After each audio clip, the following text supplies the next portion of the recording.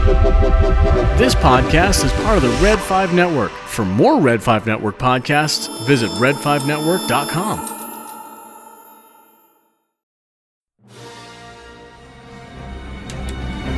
Rogue One.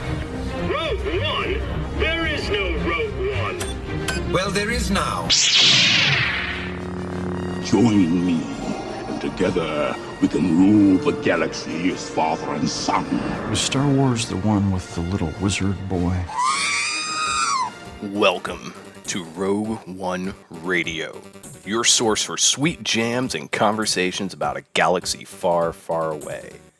And now, from the remnants of Jeddah City, it's Rogue One Radio. Why, you stuck-up, half-witted, scruffy-looking nerf herder! Hey folks, welcome to Rogue One Radio. This is episode number 34. Is that right? Yeah, I think it's 34. 34. Yep, 34. And I am one half of your host team, Steve. With me is Charlie Red 5. And joining us tonight is Nicole. You might know her as Peace, Love, Star Wars. And from the Twitter. And she is going to help us talk about Attack of the Clones tonight. Before we jump into all that, Charlie, how have you been this week? What's been going on? Oh, man. It has been a week. Having some back troubles, so I had to schedule a doctor's appointment for that. And then work has just been out of control this last couple of days.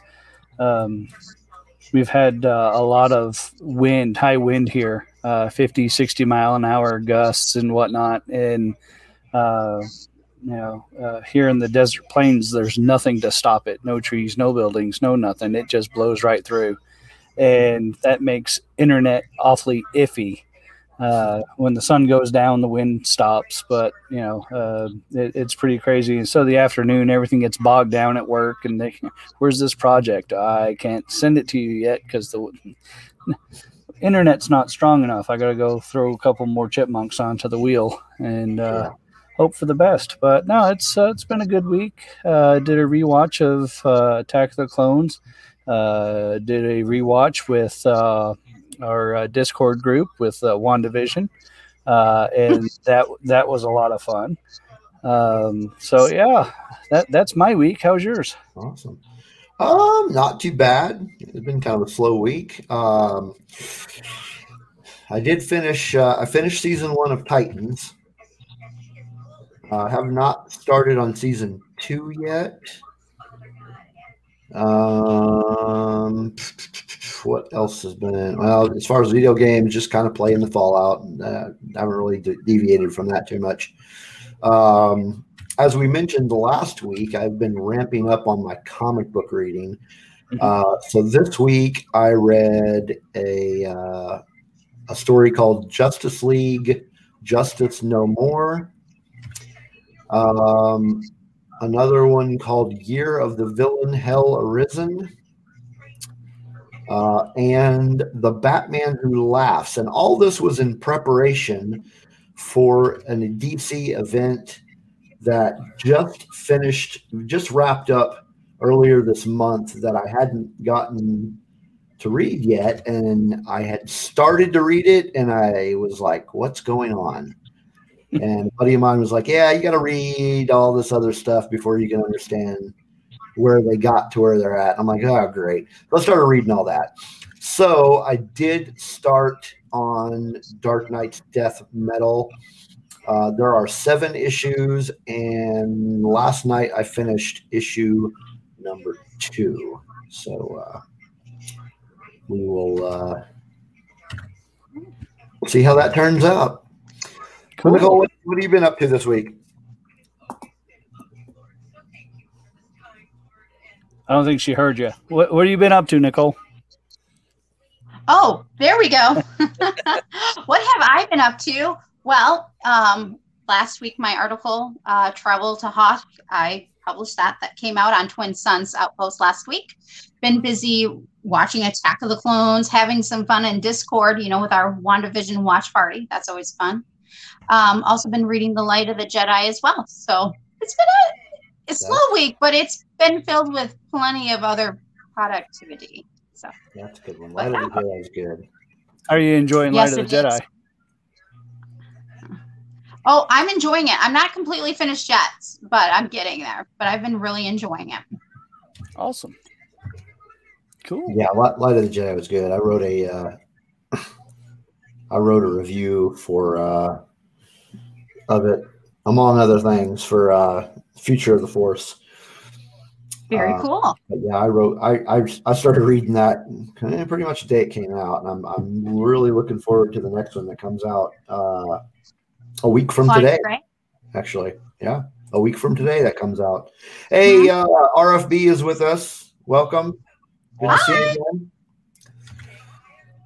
again. So if you haven't guessed already, we are continuing our Skywalker saga retrospective, and tonight we will be taking on Attack of the Clones. So we'll do that later in the show. Yeah. Even later in the show, we've got our top 5 list, which should be interesting. We're going to talk about our top 5 Sith Lords. It wasn't a huge, abundant news week, but we do have a few things to discuss that we're going to go over. So there's that. But before we jump into the news, which is up next, we are going to take our first music break. And this first song, the song is actually called Star Wars. I found it interesting that this band that I had been talking to about getting one of their songs played on the podcast, I ran across one of their albums, and they had a song called Star Wars. So I was like, we've got to play that. So this song came out on an album called Words I Had back in June of 2019. And the band, you're going to love this, is called Bathroom of the Future. So let's start things off with that. And where's it at? Oh, there we go. Well, I hope it didn't hide in the bathroom. Here we go, folks.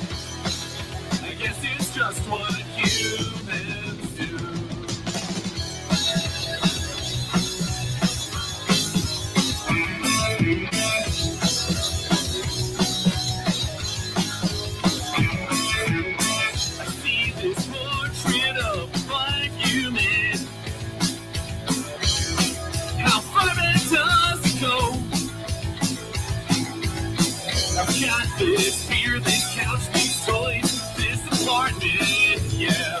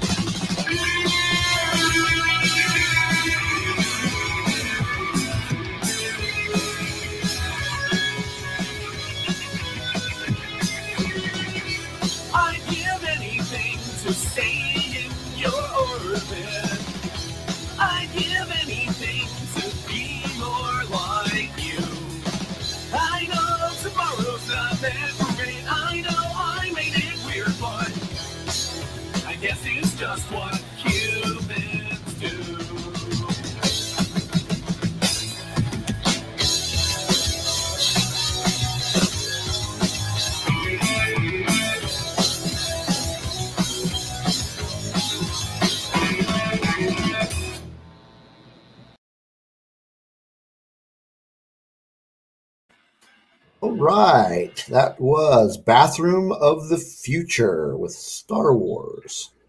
Interesting name. Interesting name, yeah. Those guys are from Michigan. Cool. And yeah, so that was our first music break. You are listening to Rogue One Radio. Welcome to Greg and RFB in the chat room. We are part of the Red 5 network, if you didn't already know that. And see, RFB says, go look up a Star Wars band called Twin Sister. Twin Sister. Hopefully it's not related to Twisted Sister. That could be quite fun, though. I get the around the cast. Yeah, I'll have to check them out if they've done anything in the last few years.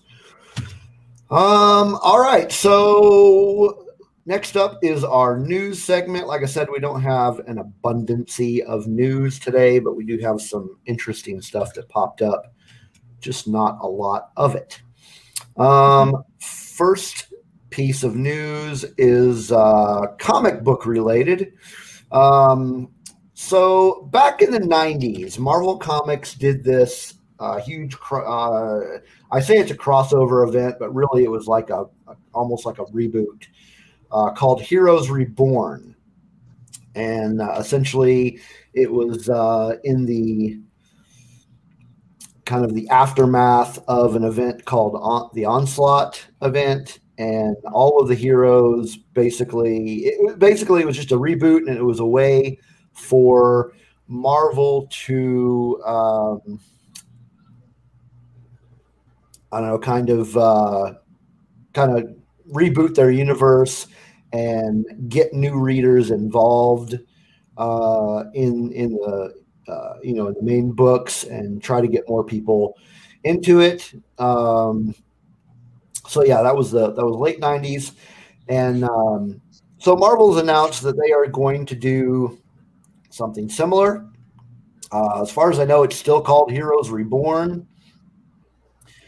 There's a trailer out there on YouTube for it, which I read that, or I saw that earlier this week, and it looked pretty interesting. It didn't really give us a whole lot of information, but much like the original, it's meant to be a kind of a fresh starting off point for Marvel fans, try to help kind of streamline the continuity. I'm really not sure why they would go back and do this, because the original project didn't really work out that well and only ended up lasting like a year. But it will be interesting to see what they have in mind. And where they're going with that.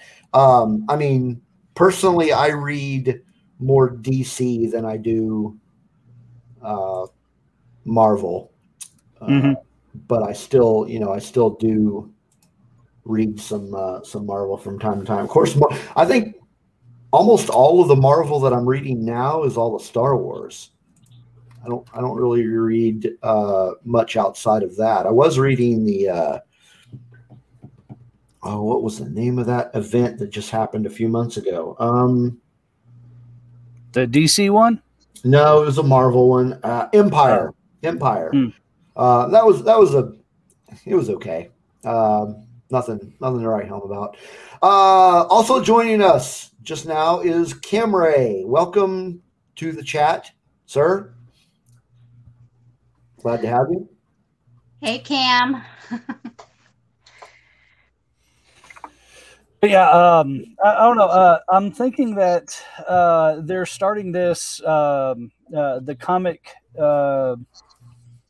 version of this, because they've done one similar, and I think this is kind of where they were going with it on Disney Plus with Wanda and Vision. And I can't remember what the name of it was, but when you log into Disney Plus and you go to the Marvel, it's one of the subsections in there, and it was a show, and it has different episodes. And one of them's Wanda, gives you a little backstory on her, some of her abilities, things like that. From, I believe it even goes into the comics as well as away from the movies. And then there's one for Vision. And that got a lot of views, surprisingly, from what I read. So maybe they're trying to do something like that with the comic side of things as well. If it worked for Disney Plus, let's see if it works for the comics. Maybe. Yeah, it's called Legacy, the show you're talking about. Yeah. Okay. Legacy. Mm-hmm. Very cool. It's really good, actually. I expect that they're probably going to do that all the way through because I think they're connecting all the Marvel movies series leading up to the big movie. So, so just real quick, also joining us just now is Mr. Rez. Welcome to the party. Mr. Rez, you are a treasure. Thank you very much for that awesome post that you did earlier today. Much respect, sir. Thank you very much. So to continue with the news, and Nicole, good thing you're sitting down. Because according to the Hollywood Reporter, HBO Max is in talks with several potential writers to bring the Harry Potter series to HBO Max. New somethings, don't really know much about it other than they want to bring that over. So more possible stories from the Harry Potter universe. And I, for one, am beyond excited.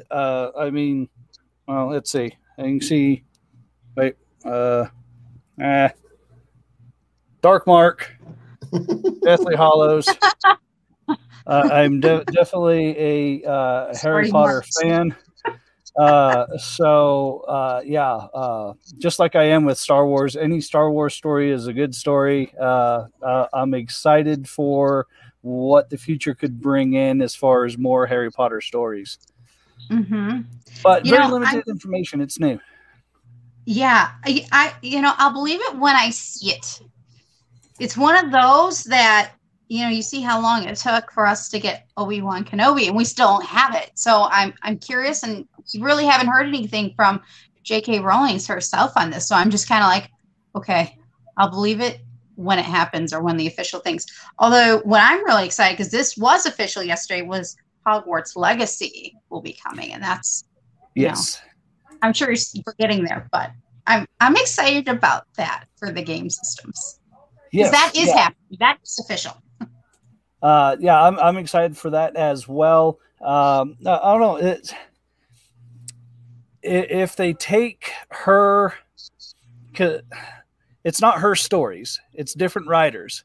She just has to pass off, yes, do it, or you could do it. Very similar with, like the Fantastic Beasts series. She didn't write it.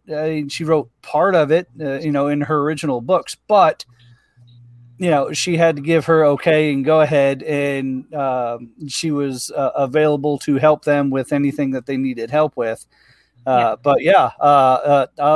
excited for it. I'm hopeful for it. Yes, it's very new news, so we'll see. Fingers crossed. Awesome. That's good news for Harry Potter fans out there. What else you got, Steve? We've got an update regarding the Andor show. Now, this might seem like bad news, but I try to look at the silver lining in things. So the announcement was Alan Tudyk announced that he is not going to be in the first season of Andor. Mm-hmm. So that's a little disappointing that we won't get to see K2SO in the first season. But by him specifically saying he's not in the first season, it's a clue. That is, that leads me to believe that unlike the Obi-Wan show, which is only going to be one season, it looks like they are planning for multiple seasons.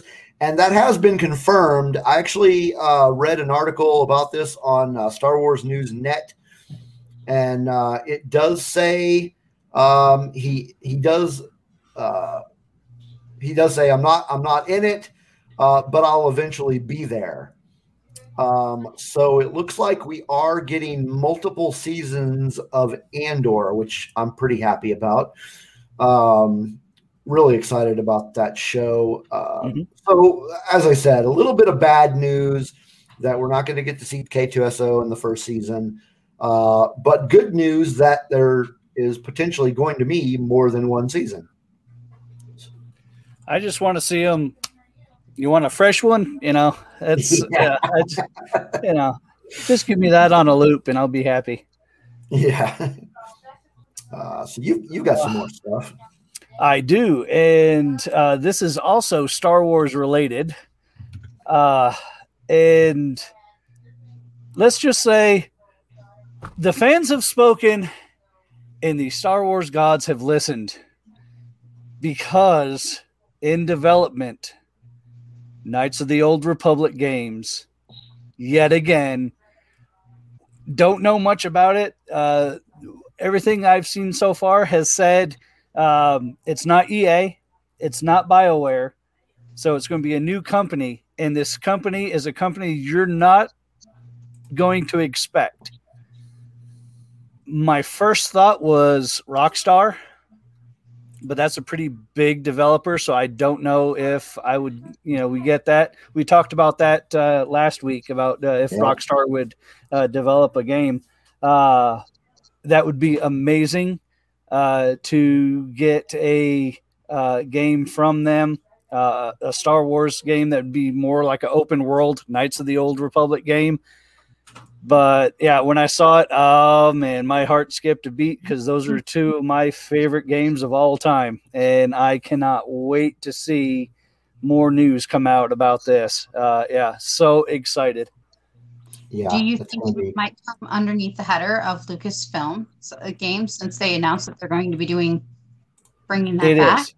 Yes, it will be under Lucasfilm Games. Every Star Wars game from now on will be under that banner, regardless of who makes it, whether it's EA or another company. It will be produced by Lucasfilm Games.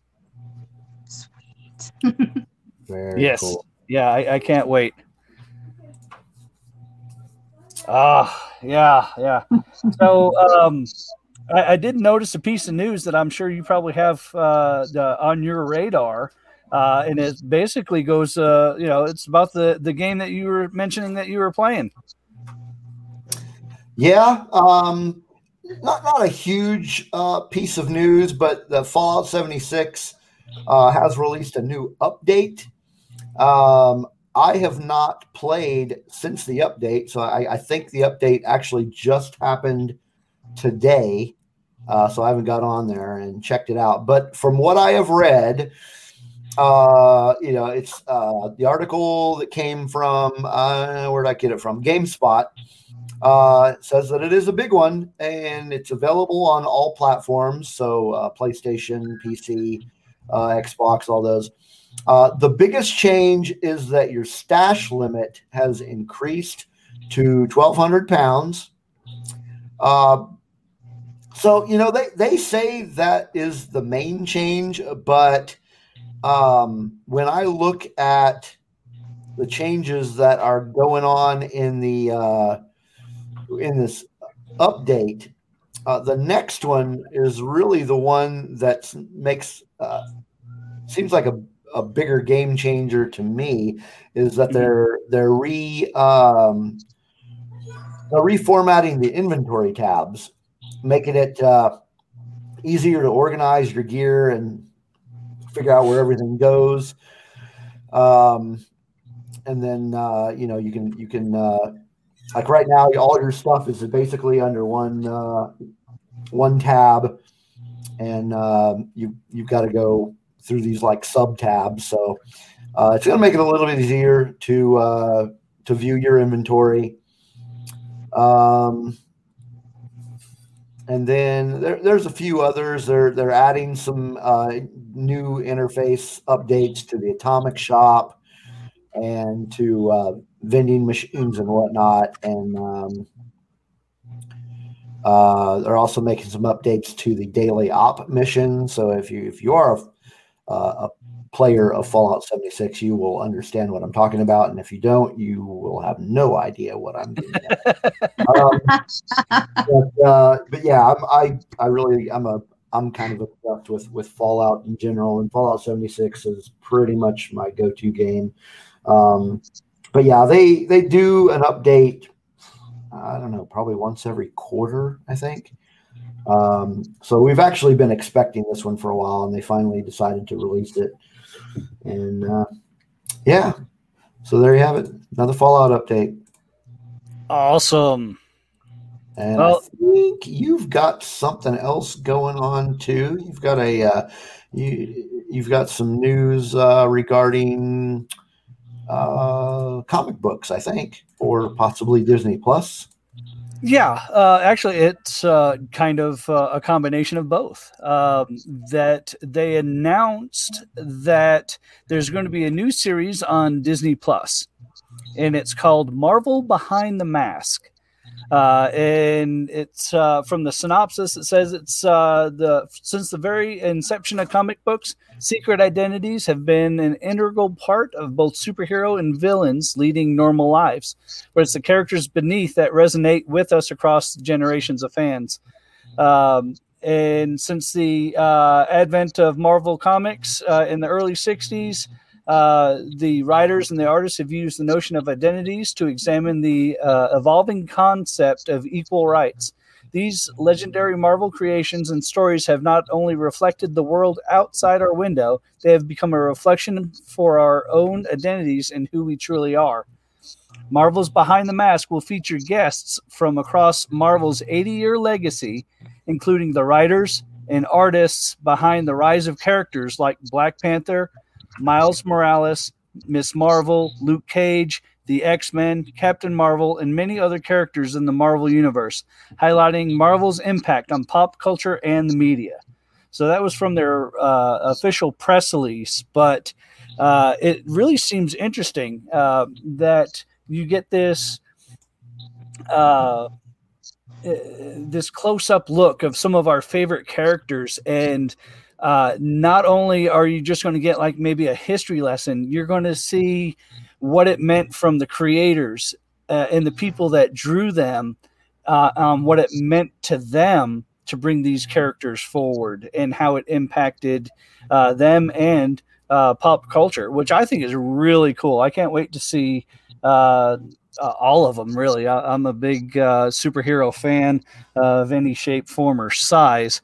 So yeah, bring it on. Let's see it, and it's on Disney Plus, so you can watch it many times. That's gonna be fun. Yeah. Mm-hmm. Awesome. And I believe that is all that we had for news. Nicole, was there anything I missed that you may have come across over the week? I think you gentlemen have covered the bases from rumors to facts, and I think we're good. I think we are ready for the next part. Well, next up, we will be talking about Attack of the Clones, the episode 2 in the Skywalker saga.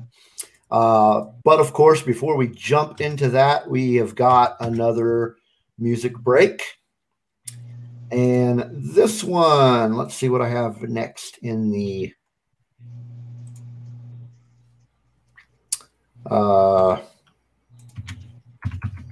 where did I put it? Okay. Sorry about that. Okay, so this one is by a band out of Boston called Kid Gulliver.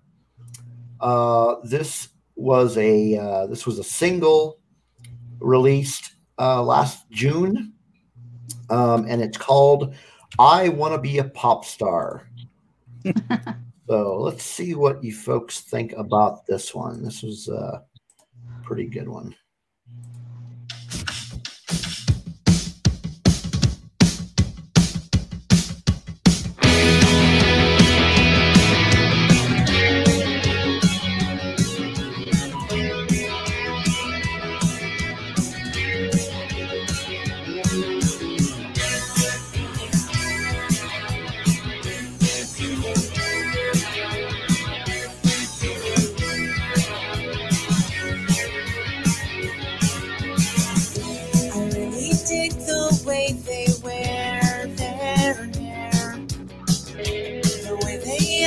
as if they just don't care.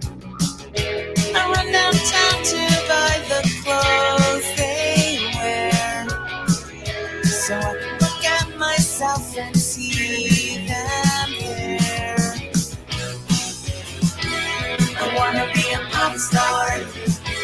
I wanna be a pop star. Oh yeah.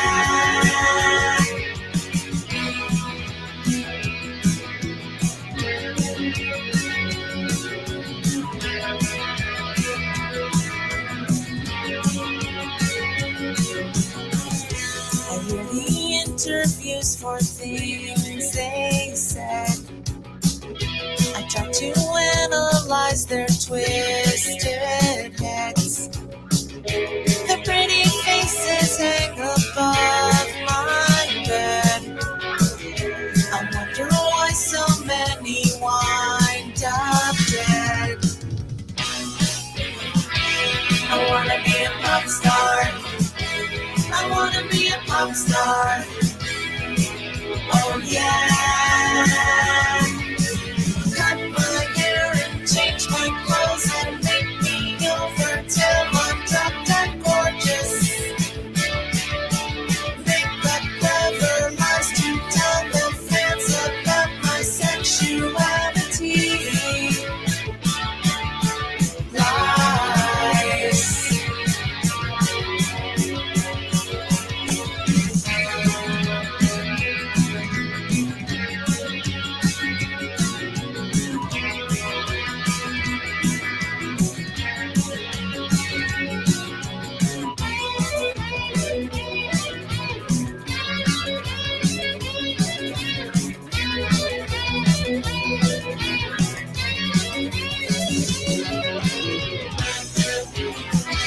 I wanna be a pop star. I wanna be a pop star. Oh yeah. I wanna be a pop star. I wanna be a pop star. Oh yeah. Yeah, yeah, yeah, yeah.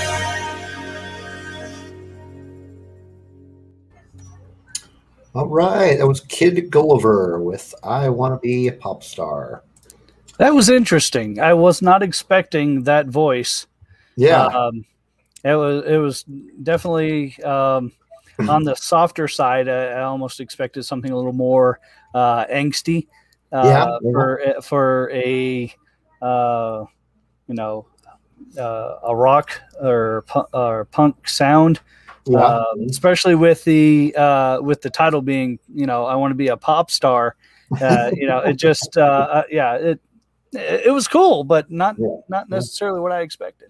Yeah, I liked it. I heard from, like I was telling you earlier before we went on, these labels send me stuff, and they sent me something of theirs that actually isn't released yet, but it's just kind of announcing it. And they're doing a cover of the song "Beauty School Dropout." Oh, cool. So I saw that and I was like, well, that's interesting, but you don't have it and I can't play it. So I'll just play something else of theirs if that's all right with you. And they're like, yeah, cool. So so fun stuff. We got some more music coming up later. Did I tell you that we found a new drummer, by the way? Yes. Okay, yeah. How's that working out? Okay. Yeah, it's working out really good. It's very solid, very consistent. Not afraid to give his input, which is great. Already helping us in the songwriting department. So we should have some new stuff coming out here in the next couple of months, hopefully. Awesome. Looking forward to that. We are kind of on a prolific writing binge right now. Got a lot of stuff that we're working on. I'll tell you what, if the crowds ever get too big and too unruly, just send me out to sing, and that will definitely get the fans to leave in droves. So, well, yeah, we haven't done very many shows in the past year. I could probably count on one hand how many shows we played in 2020. Off the top of my head, I can think of 4. Wow. Yeah, we have not played since November, and yeah, but I think Nicole wants to be in the band too. does she? There you go. You could be our kazoo player. I'll get up there. Play. I'll sing. I'll dance. Whatever. There you go. Awesome. Fun stuff. All right. So our main topic. It is that time. Attack of the Clones. Absolutely. Kick it off for us there, Shirley. All right. Let me get my radio announcer voice going here. There is unrest in the Galactic Senate. Several thousand solar systems have declared their intentions to leave the Republic. This separatist movement, under the leadership of the mysterious Count Dooku, has made it difficult for the limited number of Jedi Knights to maintain peace and order in the galaxy. Senator Amidala, the former Queen of Naboo, is returning to the Galactic Senate to vote on the crucial issue of creating an army of the Republic to assist the overwhelmed Jedi. And there's your opening crawl. All right. So we're kind of I guess we're going with kind of the same format we did last time, and just kind of discuss our overall thoughts. And let's let our guest start things off. Just overall thoughts on the movie. Oh, okay. So I think my overall thoughts have changed. I think since we've seen The Mandalorian season 2, I think when I watch it now, I look at it and I view it differently than I did before. Most notably with Boba, because I'm like, ooh, hey, maybe I'll get a few more Easter eggs than I did before. Overall, I mean, is it my favorite Star Wars movie? Well, not really, but it definitely comes with some good lessons and some good things that bring lots of content and lots of what we need for Star Wars too. So overall, I mean, it's a good movie. It's not my favorite, but yeah. Kind of the same. I mean, it's not horrible. It's a Star Wars movie, so it's good in that we got more Star Wars. As far as whether or not it's a favorite, absolutely not.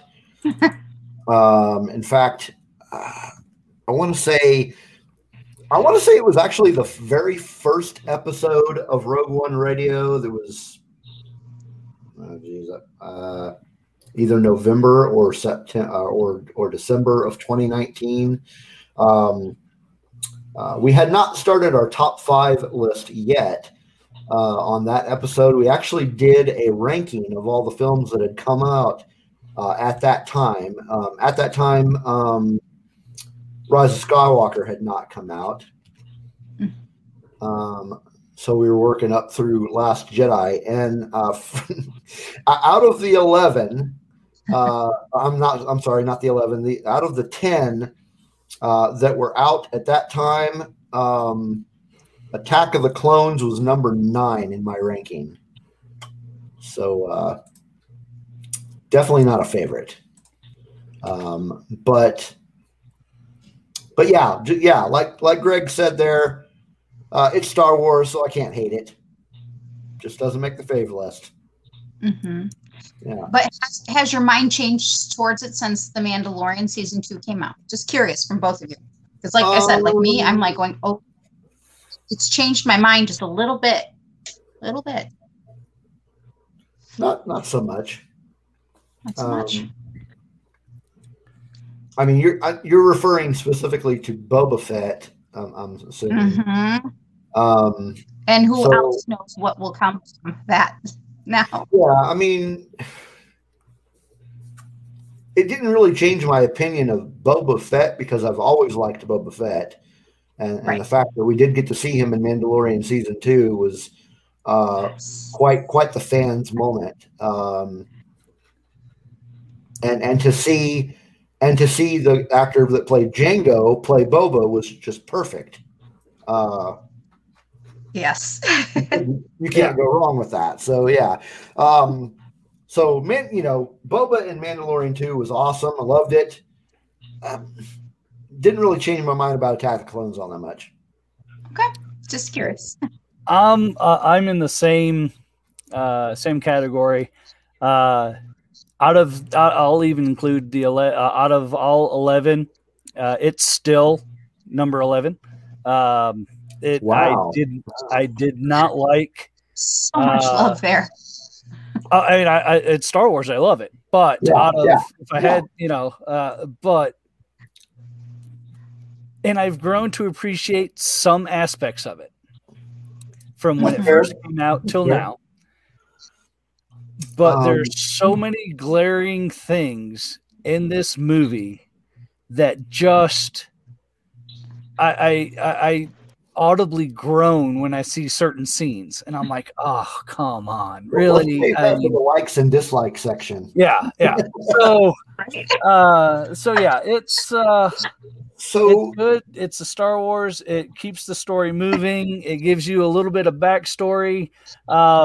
Whether or not it makes it, even after seeing it, I couldn't stand Boba Fett until I saw him in Mandalorian season 2, because when you have 10 minutes on screen out of 3 movies almost, you're not going to get much. And we didn't see much even when he was younger.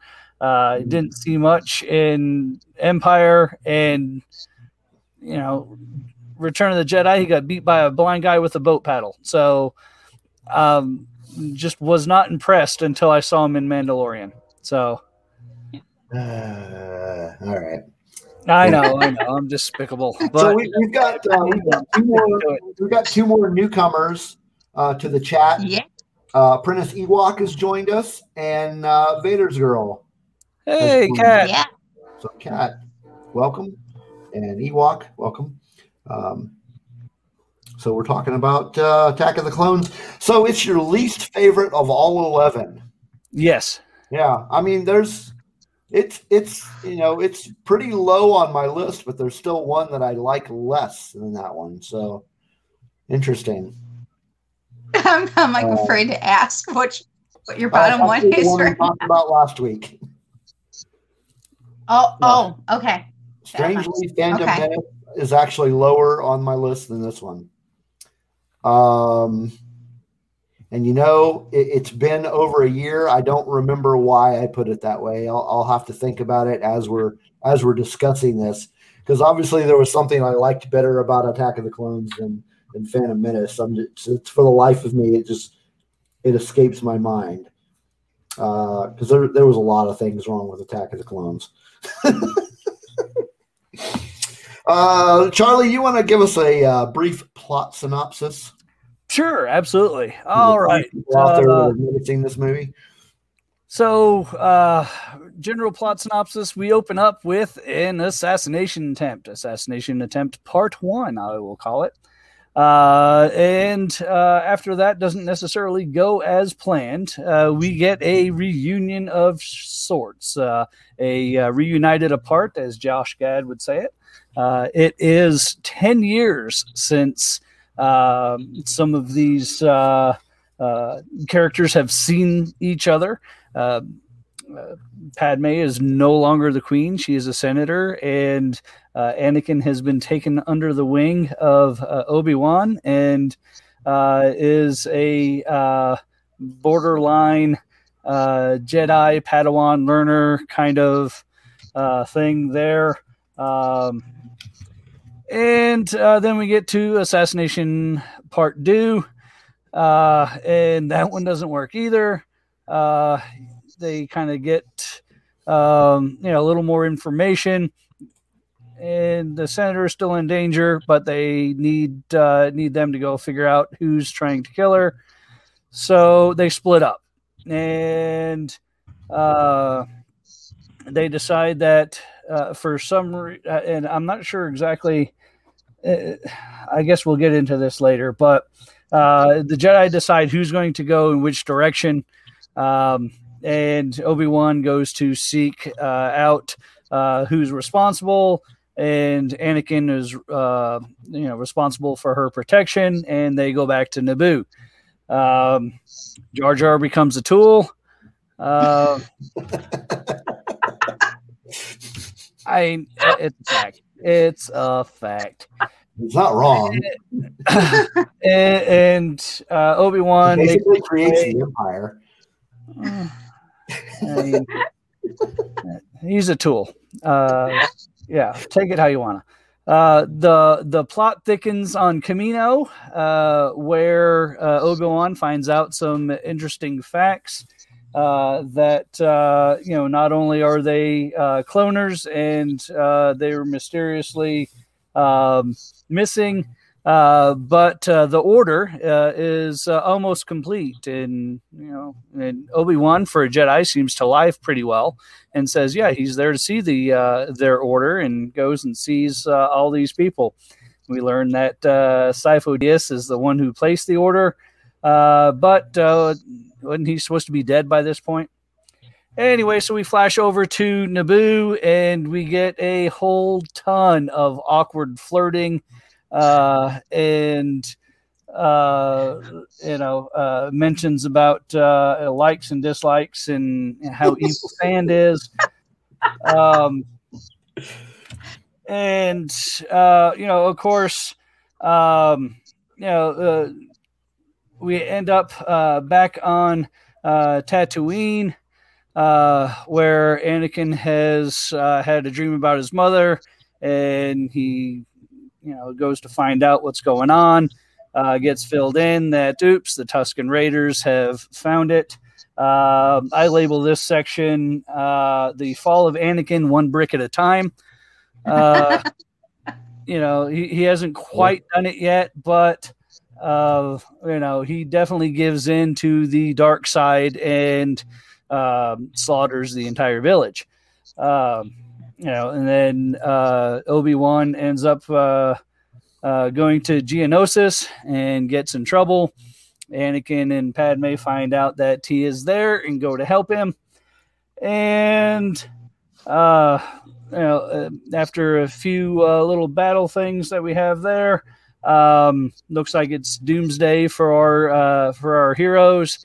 And then Mace Windu shows up and basically falls flat on his face and does not save the day. But luckily Yoda is there and bails him out. So awesome. Yay. The Yoda brings in the clone troops, and they pretty much start wiping the floor with all the Droid Federation people. And Anakin and Obi-Wan rush off to go face Dooku. I'd label this section of life and limb because Obi-Wan almost loses his life and Anakin lost a limb. And it is Yoda to the rescue again. This is twice in the same movie that they had to be bailed out by the little green hero.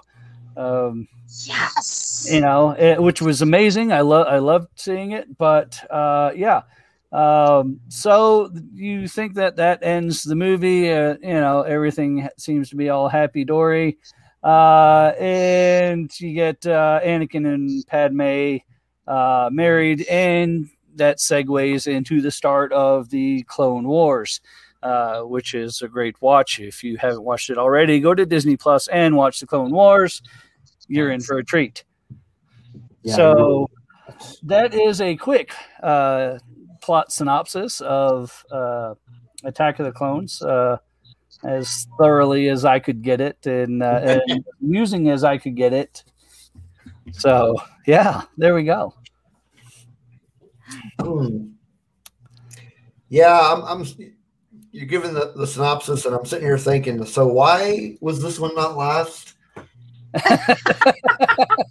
I honestly don't remember why I didn't put this one last. Only thing I can think of is because it had Django in it.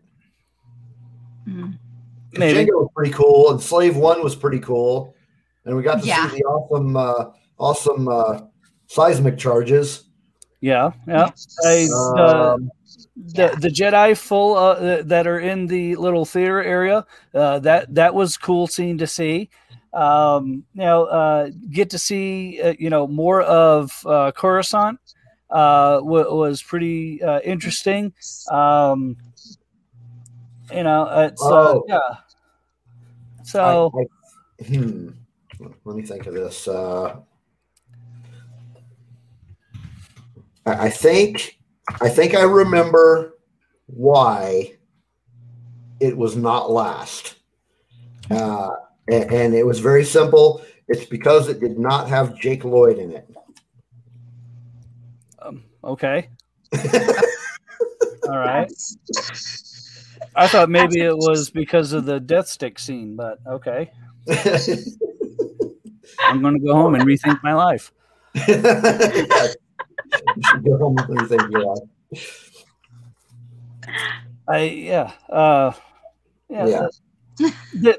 There's parts of it that I absolutely loved, and then there's parts of it that I absolutely don't, and I just So if Joey were in on this with us, he would totally be on your side. It is absolutely his least favorite Star Wars movie. He's just not a fan at all. And Nicole Joey is my son. He was doing this show with us for a while, and then he got a job because he's 16 and he has another life now. So he doesn't do this with us. Let's see, what do we got next? Well, we got to do some character highlights. Is that what we've got next? Yep. Okay. Who should we start off with? Well, the first character that I thought of, and I tried to put it in almost a order of importance when I made the list that I shared with you guys, you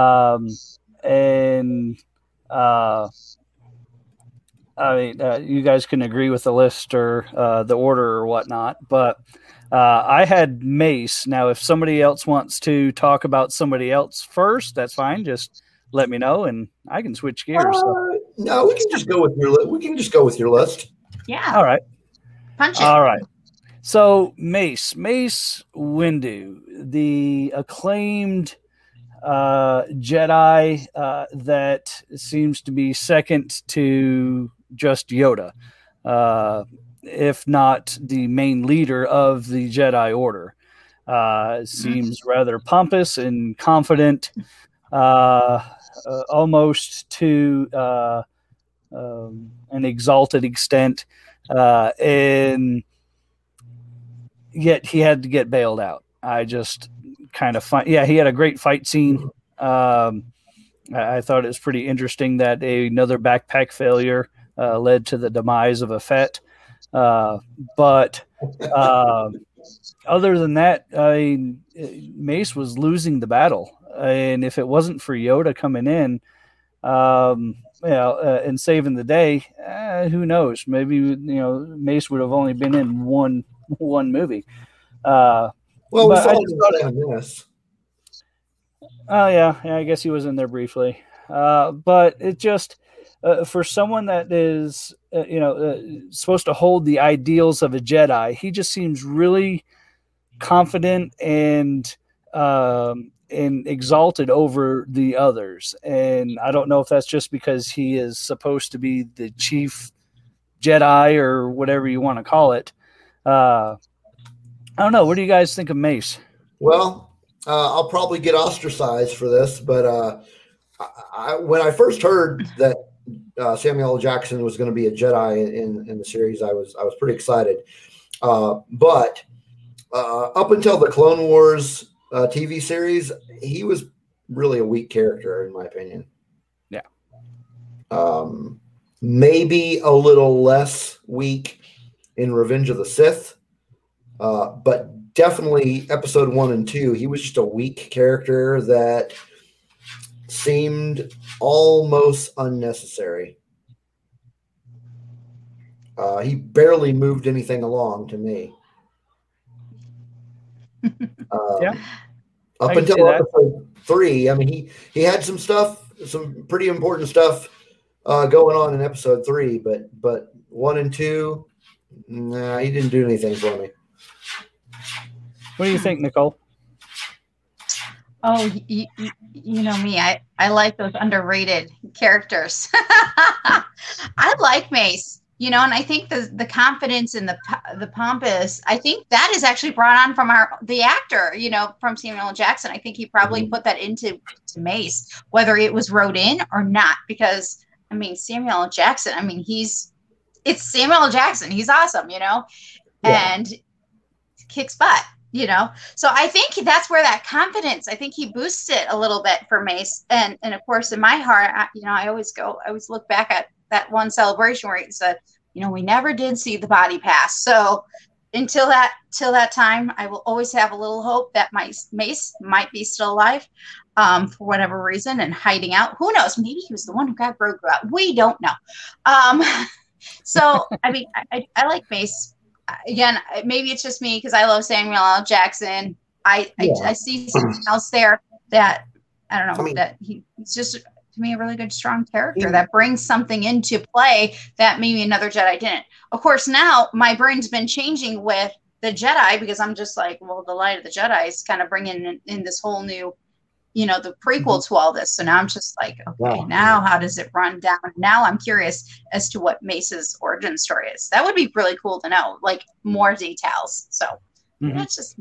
Well, yeah, Samuel L. Jackson's amazing. He's a perfect fit for Nick Fury. He is. And I had such high expectations for him in Star Wars. Here's the thing. I don't blame him for Mace being a weak character. I blame the writers. I don't think he was written very well. Yeah, I agree. Great potential. We just don't really see it on screen. And maybe there were some other scenes that were filmed or some other backstory that they knew about that we're not privy to. Because how are they ranked as far as the Jedi Council? Is it like Arthur's Round Table where everyone's an equal, or is there a true leader? And Mace seems to be in that leadership position where, he tells, you go here and you go there. Don't forget if Anakin is the chosen one, he's supposed to bring balance to the Force and, other things that, that he does, but he always seems to storm off into battle first without really think. We see that in Revenge of the Sith as well. And we'll get to that, I'm sure, next week. But even in this one, he takes, some Jedi, I think it was 200 Jedi that he brought in. He lost 160 of them. There were 40 left by the end. And how many thousands of enemies were there on Geonosis? Almost insurmountable odds. So he's just seems like he's just that, fight first and we'll sort it out afterwards. And I don't know. Well, that's not to say that I would not be happy to see him return in some fashion, because somebody in the Disney team is going to pick a good writer, and hopefully we'll get maybe some backstory about him. Yeah. Overall a better fleshed out story. It does a little justice, Greg in the chat said that too, that he'd definitely like to see a Mace series, that he feels his story needs to be told better. His story on the movie seems to leave a lot out. Yeah. I agree 100%. Yeah. So another character that we have, Yoda. Yeah. Another one we got introduced to in Phantom Menace. Introduced in Empire Strikes Back, but you know what I mean. Yeah. Yeah. To me, the Yoda in Attack of the Clones, it was the closest to Empire that we saw, with a little bonus. He was engaging. He was playful. Lost a planet Obi-Wan has. It's the way that, and you even see this. Well, I don't want to spoil it if Nicole hasn't gotten that. Have you got to the Yoda part in Light of the Jedi? I don't think so. He keeps being talked about, but I've yet to get there and be like, okay. Yes, Yoda. Because right. That's me. I'll be the one jumping up and down when I get to a huge Yoda part. So, how we see Yoda react with the Padawans in Attack of the Clones is not a one-time event. You'll love the way that he interacts in the books, and that's all I'll say about that part. But we get to see him. He's wise, he's endearing, and then we get to see the other side of him. And I know a lot of people did not like the fight scene with Dooku. That scene. Sorry. I thought it was great. Maybe a little too grandiose, with all the flipping and the jumping and the sounds that are in there. I think that's just more of an editing thing. But I love seeing how powerful he is. Yeah. And it even goes back to another comment that they made. That if you're something about the lightsaber, as good as Yoda and the lightsaber, you'd rival, or as good on the lightsaber, you'd rival Master Yoda. And he's like, I thought I already did. And and so I just I thought that was awesome to see, and the fact that he always shows up right at the right time to save the day was absolutely amazing. One of the highlights of the whole movie was Yoda in this one. Mm-hmm. Yeah, I love I love the fact that we got to see him fight for the first time. It was great. I really liked the interaction that you mentioned with his students when they were in the temple and Obi-Wan came to help them find Kamino. Yeah, I really liked how he was portrayed in this movie. Mm-hmm. Mm-hmm. Yeah, me too. I love Yoda. I remember being so excited when he got to that fight scene and took on Dooku. I remember being in the theater just cheering him on. Didn't care if anybody else was listening, but I was cheering him on, and I was very excited. And I love that Yoda he's just wise, and I can't tell I love Yoda. So he's just amazing.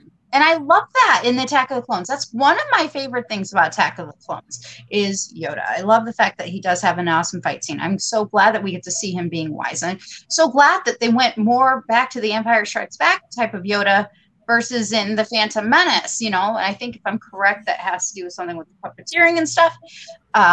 So yes, love Yoda. I don't know if anybody else in the chat room there loves Yoda, but if you do, give us a reason why. I'd love to hear it. So, yeah. Yoda's great. So next on my list, I had Obi-Wan. Okay. So I know I said order of importance or something like that, and now we're kind of getting to we lost Nicole. Uh-oh.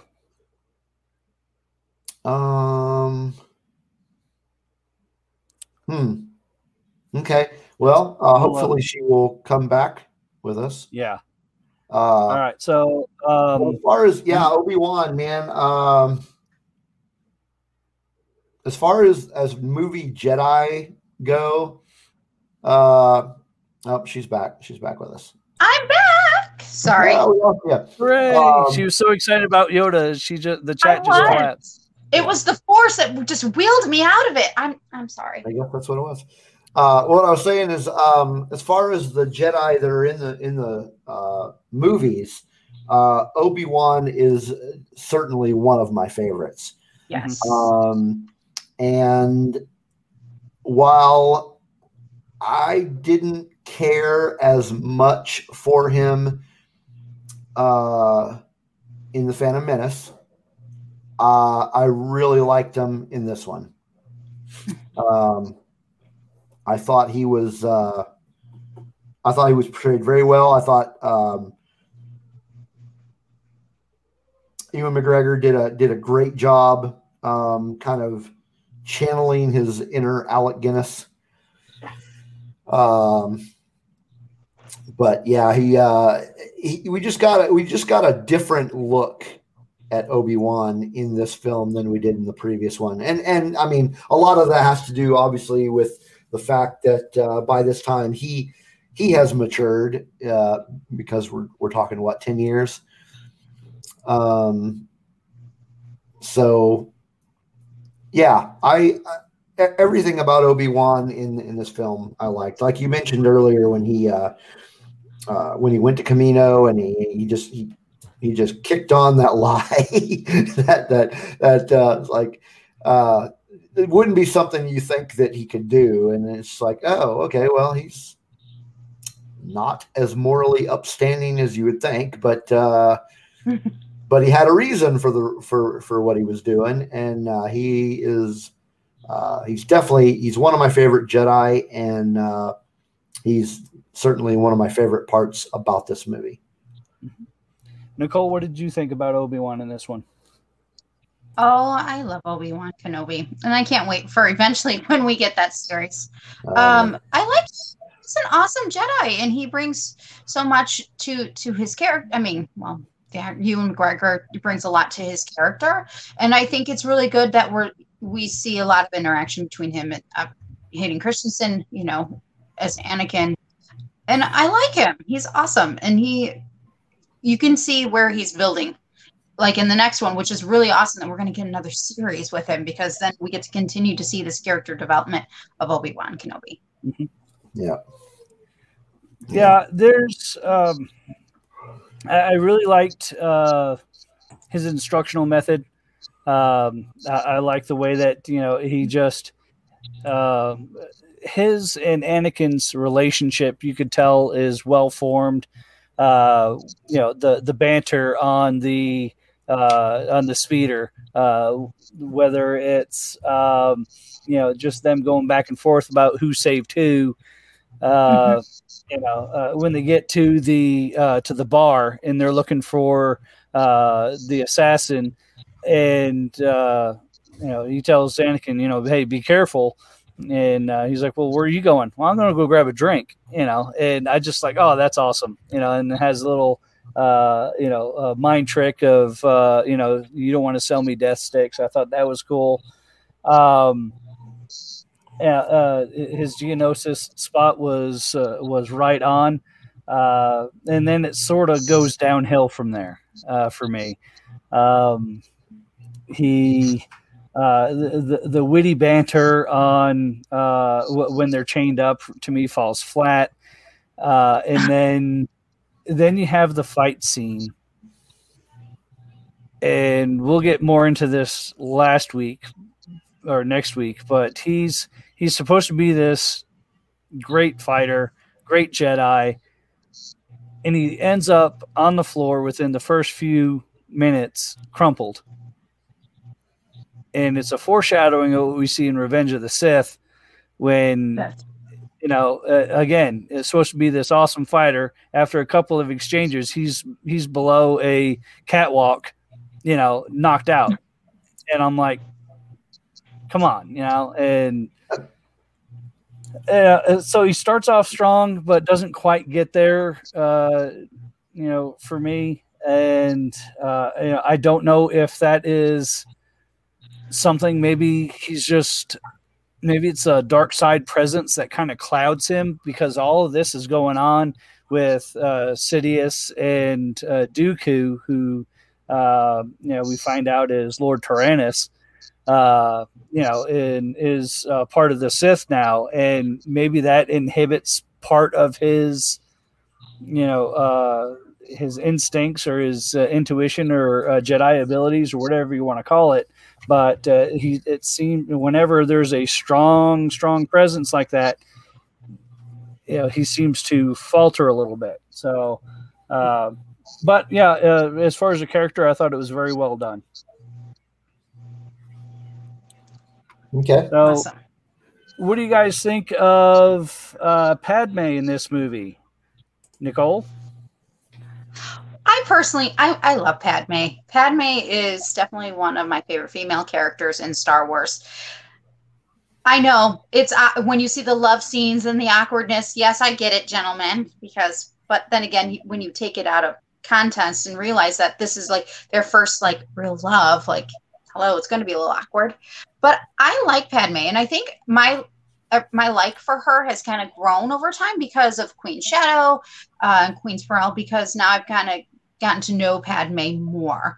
And when it comes to Attack of the Clones, I do like some of those awkward moments, but that's the reason why I like it, because when you go back to your first time, your first, anything in any relationships, it's like you have that awkward moment, and a lot of people don't like it, but I'm like going, but wasn't it awkward for you the first time? Didn't you just have that moment of, well, how's this going to work?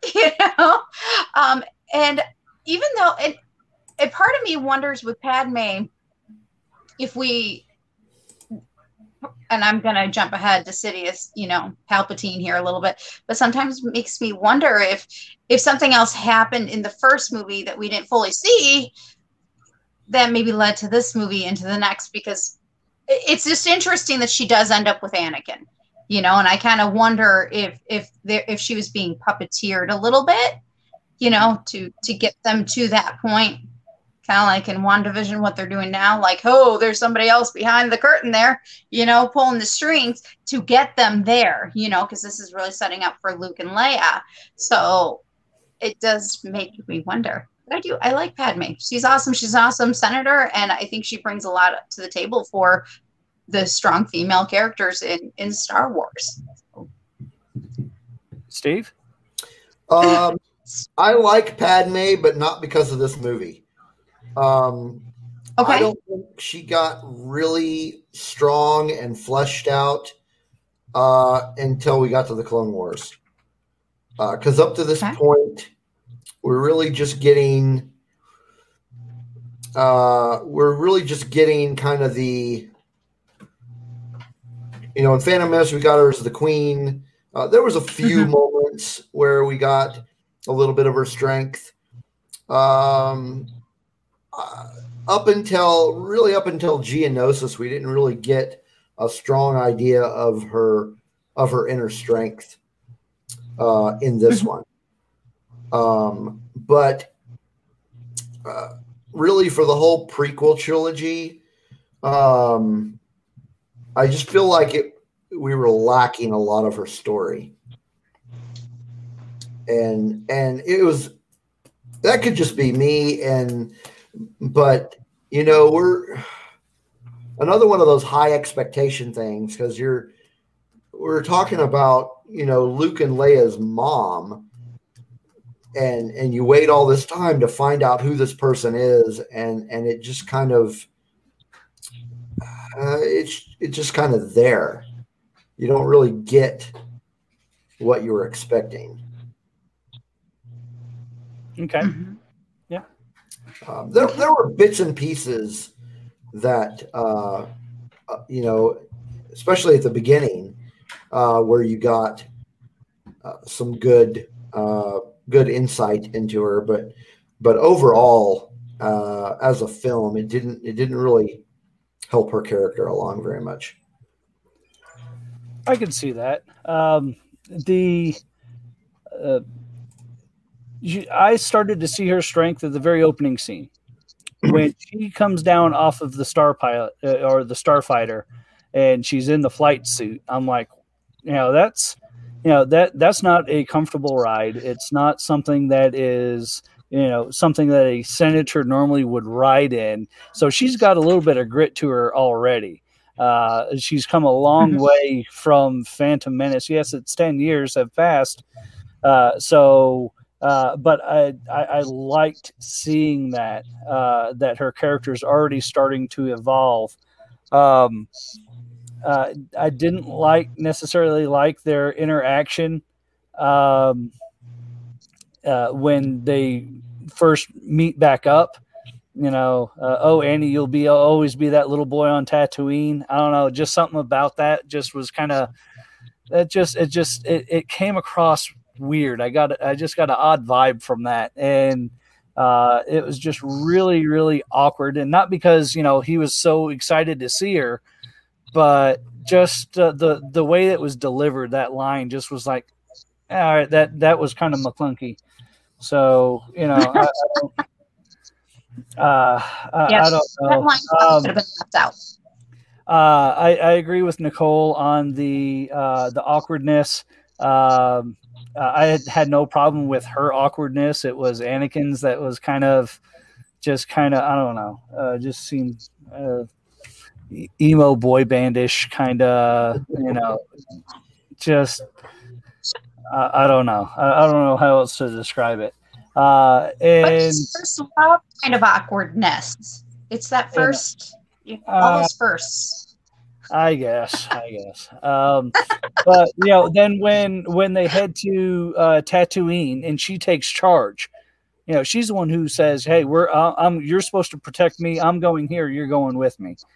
And then the Geonosis, and to see her strength as she starts to fight was really cool. And then you get to the worst part of the movie. The absolute worst part of she has the worst scene in all cinematic history to me. Right after that, when she gets knocked off the gunship and falls to the sand. And then they flash to another scene. They come back to her, and she pops up like nothing happened. All right, well, let's go over here. And I'm like, you just fell from a gunship you just were blasted. You fell and rolled, and you're gonna get up like nothing happened. And they went this way, and you go. It just was like, I don't know. So I liked her, but she also, to me, had the worst absolute scene in Star Wars. And I'm sure I'll get a lot of hate mail for that one, but that's okay. I'll refer you to the office of the former emperor, and you'll be dealt with. So we do accept all hate mail, just so you know. Oh yeah, it's fun. Yeah. It's fun. So Anakin, what'd you guys think about Anakin in this one? Steve, let's start with you.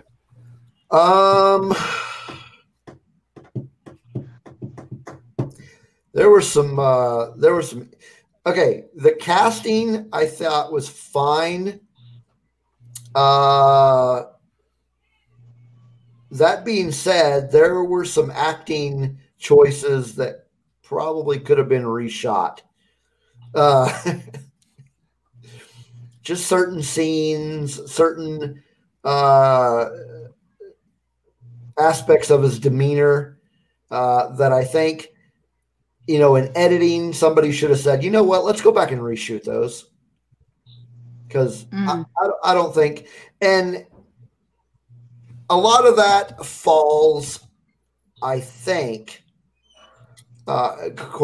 just my opinion, falls on the director. I think a lot of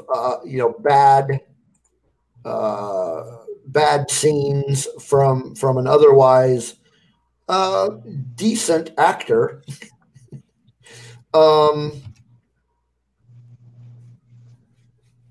could have been pushed a little bit more by the director, and of course in this case, Mr. Lucas probably could have done a better job of directing Anakin in this movie,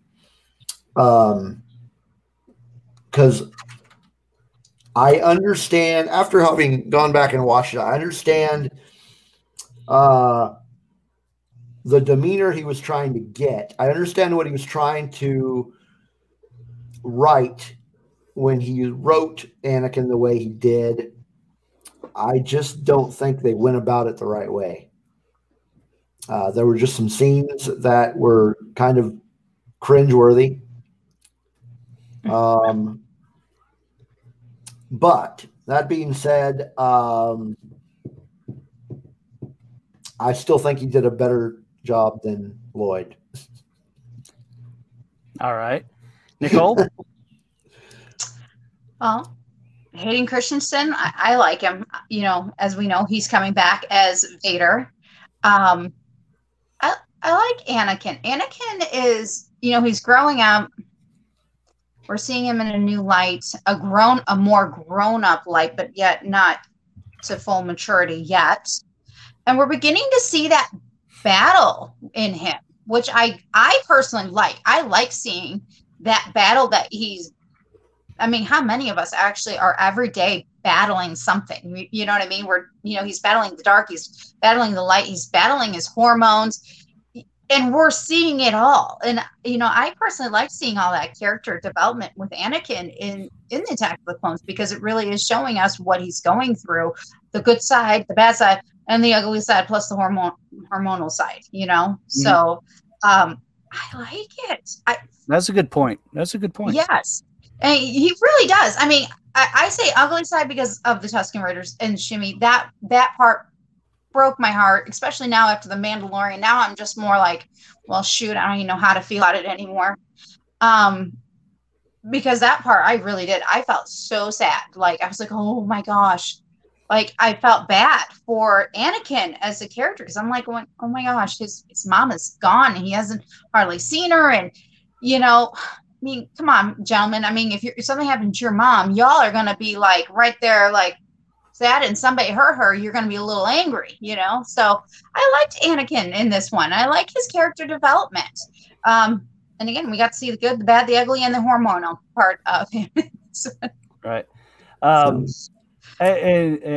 I agree. And that's that I didn't really think about the hormonal part of it. So that's a very good point. One of the things that I was going to bring up, and I don't know if you guys had read the novelization for the Phantom Menace or not. I did not. But in the novelization, when he first meets Padme, and he says, are you an angel? And they left that in the actual movie. Yeah. There's more to it in the novelization. He actually tells her, I've seen it. I'm going to marry you. So, and I mean, he's a little kid, so probably Force vision or whatever. It's not really explained in the novelization, but they talk about, and he says, hey, you know what? I'm going to marry you one day. And she just kind of brushes him off, but he's seen it. And so when you get to this movie and it's been 10 years and he already knows she's the one, I'm going to marry her. I've already seen it. Everything I've seen has already come true anyway. So this is the deal. She just has to see it. And that's why he keeps pushing himself, out front. To me, his greatest scene was the Tusken Raider scene. I could feel it. Mm-hmm. If we could have just gotten that reaction earlier on, just a snap, instead of the whiny little, you never let me do anything, and you're not my dad, kind of thing to Obi-Wan. If you would have just had him just like snap and just go off on him, and yell or something, instead of that whiny little drivel that you see as it builds up, and then it gets stronger and stronger. And then the Tuskens, he snaps. And then even later, he reverts back to it, during the fight scene with Dooku, and, he's all full of himself. And instead of flipping that switch and getting angry he slowly turns that way. Mm-hmm. And instead of if it's such a battle, it would be a on or off. It's either I'm towing the line of a Jedi, or bam, enough of this. I'm doing it my way. Just shut up and get out of my way. And then bam, there's no leeway. And in the movie with Hayden's portrayal of it, and I'm sure it's not him because we saw that he can do it. I think it was just written that way, just kind of, it's supposed to be like a slow build, but it's really not. It's really not. But and I have to go back to you because you're talking about the novelization, and he knew, based on the novelization, that he knew that he was going to bury Padme and stuff. It makes you wonder, again, back to what I was saying, is that was, Palpatine kind of in it all along? Was there an imprint and was something done very specifically? Because Anakin already knew, even if he was a Jedi, and you're not supposed to get romantically involved in the Jedi, he did it anyways. And we wouldn't have this movie if he wasn't a total rebel and decide, hey, I'm gonna do it anyways. But it does make you wonder, Well, I kind of want to say George Lucas, like, did you do that on purpose? That would be my question to him. Did you already know that that's what was going to happen? So. We see Palpatine pulling the strings more in Revenge of the Sith. Right. Yes, but I feel like it's always started in little ways. Oh yeah. Even in Phantom Menace, when he, pats little Anakin on the shoulder, and we're going to watch your career, even in this one, he tells him, that Anakin's been telling him things and trusts him. And, even when they decide that, hey, sorry to hear about the attack on the landing pad. We'll send somebody to investigate it. And Palpatine says, hey, why not Obi-Wan and Anakin? They just came back, they're available. And, and Mace kind of looks at him and like, well, how do you know that? And he's like, well, they did just come back from this mission. And, and he's like, so it's decided. And, so yeah, he's definitely has his hands in it, but, then you could even go off of the thing where, the speculation that Palpatine created Anakin to begin with a manipulation of the Force. So I don't know. It's pretty interesting. So. Agreed. So, and that just, that kind of talks about the, the Sidious character that we have, that I had on the list. Which is great. That's fine. Because we really didn't see him much in this movie. Even Palpatine, the senator, we don't really see a whole lot of in here. But the next person that we see a lot of is Dooku. And I'll start us off on Dooku. After reading Dooku Jedi Lost, you get so much more backstory to it. But I always thought that Dooku was an interesting character because he's the first character that we've seen that's been a Jedi and has gone to the Sith.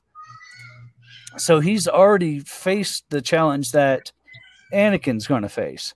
And, one, it's played by Christopher Lee. And how can you go wrong with that?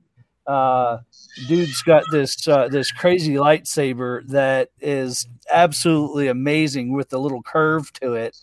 And he uses his words so expertly I was like, all right, yeah, I'd follow him.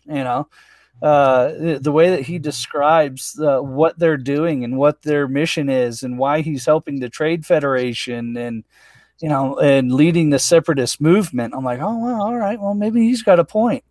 It's just credit to Christopher Lee in the acting, because I think he really pulled it off. And to see him, use the Force lightning which you hadn't seen except for in Return of the Jedi. Ooh, hey, all right, now what do we got here? That's amazing.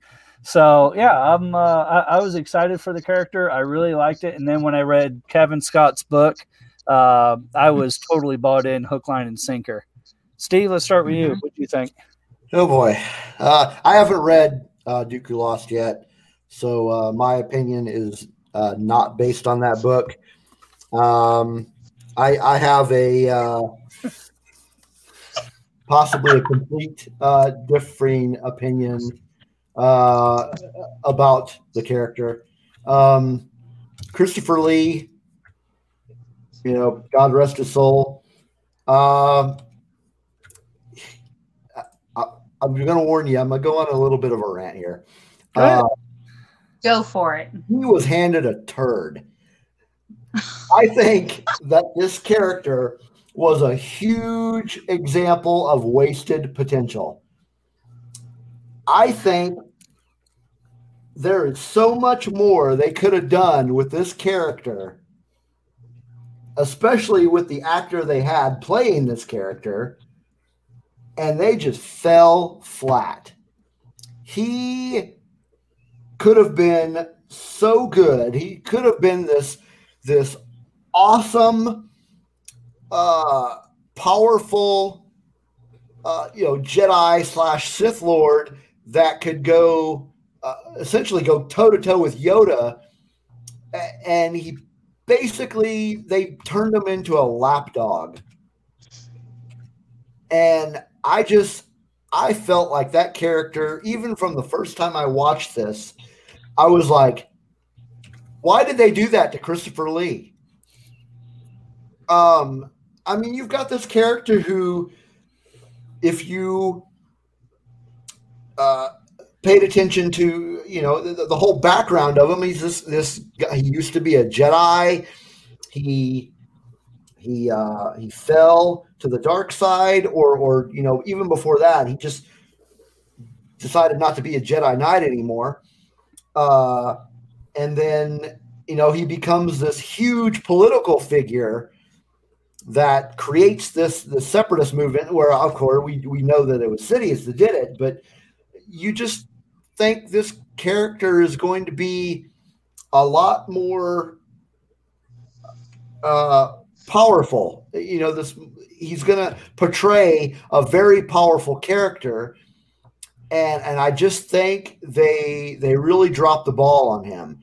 What I think they should have done with Count Dooku, they should have introduced him in the first one on the council, and then when we see him in episode 2, gets a little bit more backstory about, this guy that was on the council that you saw before, he turned and or he fell by the fell away from the Jedi way, and now he's this this huge politician, and in the background he's this minion to the. That's what he felt like. He felt like a minion to me, not the cartoon character minion. Just felt like a lapdog. He was a huge waste of what they could have done with him, and it was even. We'll talk about this next week, but it was even worse in the next movie. It was just. Even in the Clone Wars, you get a lot of Count Dooku, and you're like, man, what they could have done with him, and they didn't. So to me, the idea of the character Count Dooku, I liked. The actual writing of this character, not at all. But what he was given, Christopher Lee did an amazing job with. He just didn't have much to work with. Nicole? Yeah. Well, so I totally understand and respect exactly what your perspective is there, because I understand. You're right. They could have done so much more with the character. I think that's why later on when we got this by Kevin Scott, Dooku, I think we got what you are talking about. We got a lot more. Yeah. And I get what you're saying there, because you're right. They really could have expanded more on Dooku and stuff, and with such a great actor. But of course, then I find my silver linings for Count Dooku. Of course, the fight scene with Yoda being one of them. I mean, I like it. So that's my favorite. And now I'm thinking about it. I'm like, yeah, you're right. They could have really expanded on him. You're right. I will agree with you. The fight scene was great. Mm-hmm. I agree with you. The fight scene with Yoda was great. That was the only shining moment in the entire movie for this character. Yeah. The rest of it, he was just a schmuck. Well, but isn't that the point? One of the things that caught my attention, and I guess I hadn't ever noticed it before until this morning when I watched it again, was when they're in Palpatine's office and Padme says, I think it was Count Dooku, who's behind this. And he says, my lady, he was once a Jedi. He's not capable of assassinating anyone. And I'm like, dude, let me tell you something, but yeah, and I completely understand that, and maybe it's just Christopher Lee's performance that really stood out to me as far as what made him an intriguing character.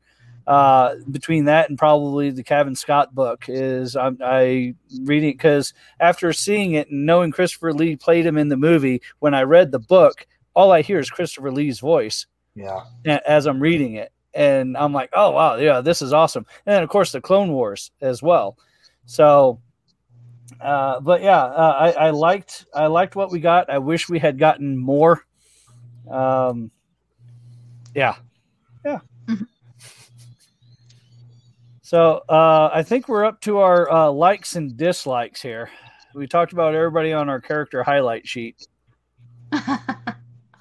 Awesome. A lot of our likes and dislikes have been kind of discussed as we go along. Yeah. So let's do one of each. Yeah, sure. Go. Why don't you start, Nicole? I'm gonna say dislikes is, in perspective, I wish that the writing would have been a little bit stronger in the Attack of the Clones. I will admit that. I wish it was a little bit stronger, because I actually do like a lot of the elements that happen. I really do like it. I just like here and there. And a like,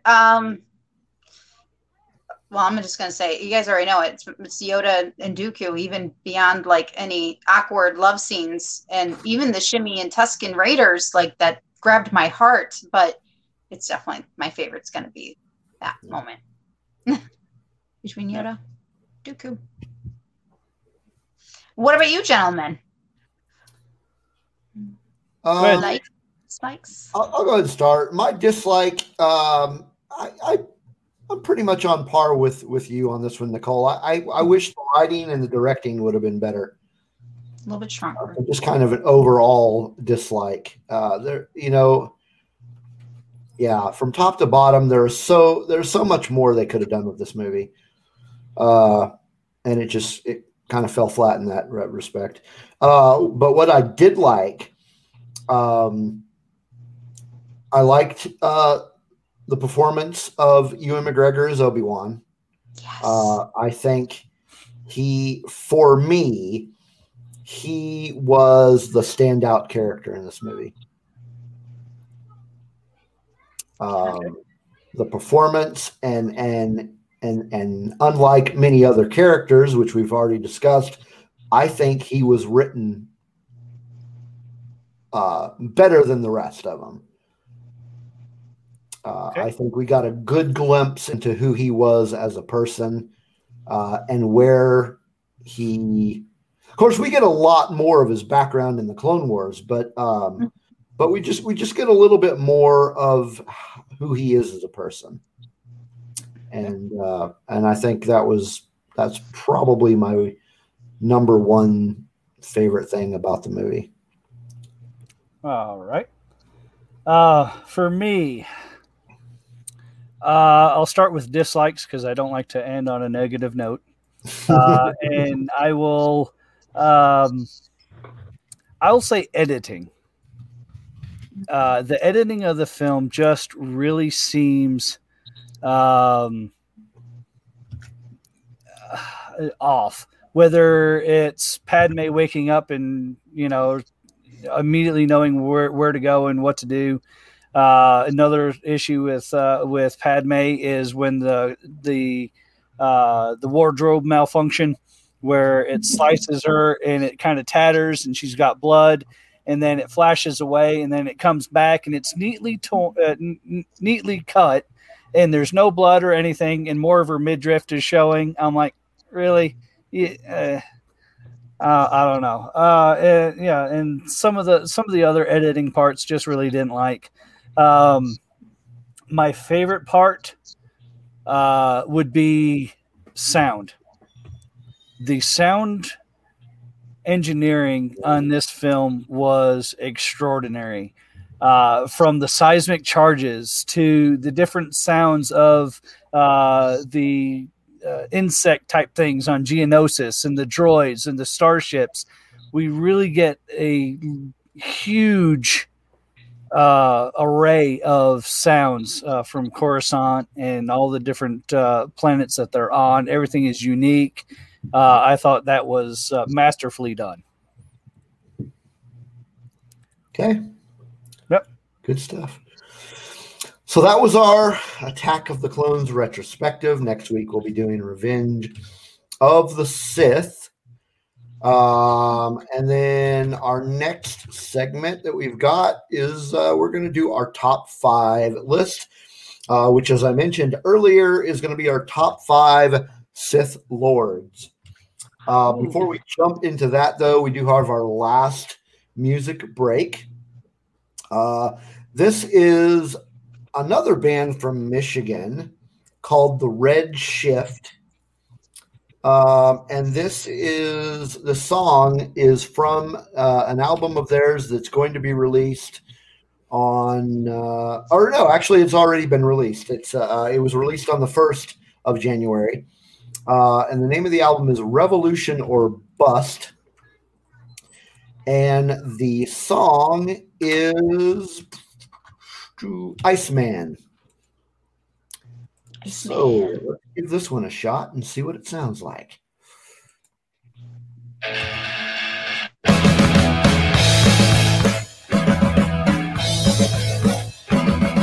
His life was a mess. Out of the darkness, he will be laid to rest. Started at 14, his first crisis became a murder babe. Every time, sound of heaven, you grew up at 111. You got a new pairing on the admin. From the family man, bring on the admin. Kind of bright man, bring on the admin. Biggest tight man, bring on the admin. She was cool start. He'll soon make his mark. Some say he's got no heart. Takes off the cyanide. There's nothing he can't hide. The devil by his side. Every time, son of heaven, give a rule at 111. We got a new pairing on the admin. From the feather man, bring on the admin. Kind of rock man, bring on the admin. Biggest top man, bring on the admin.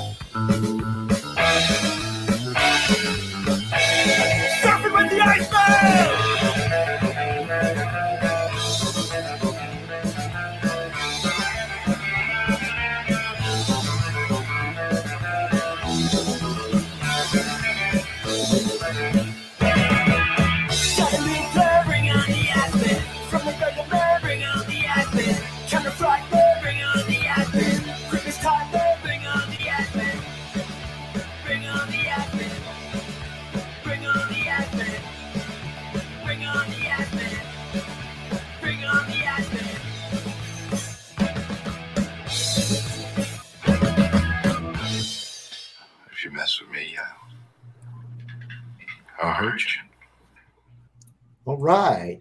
Iceman by the Red Shift. I can kind of hear the Detroit in them a little bit. Yeah. So good stuff. So here we are at the end of our last segment of the evening. This is our top 5 list. We are talking top 5 Sith Lords. And as always, I want to go over some of the audience participation selections first. Usually toward the end of last week, I send out the questions on Twitter and Facebook of what they think are their favorite Sith Lords, and we often get a lot of responses, and sometimes we get none, but we got a few this time. From Twitter, we got a response from Liberty Drew 84, and his favorite Sith Lords are Bane, Malgus, and Plagius.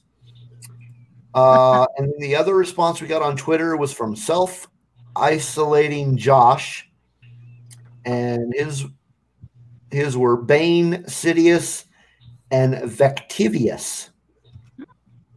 Interesting one there. And then we got a few from the Facebook group that I post this question on. It's called the Outer Rim group.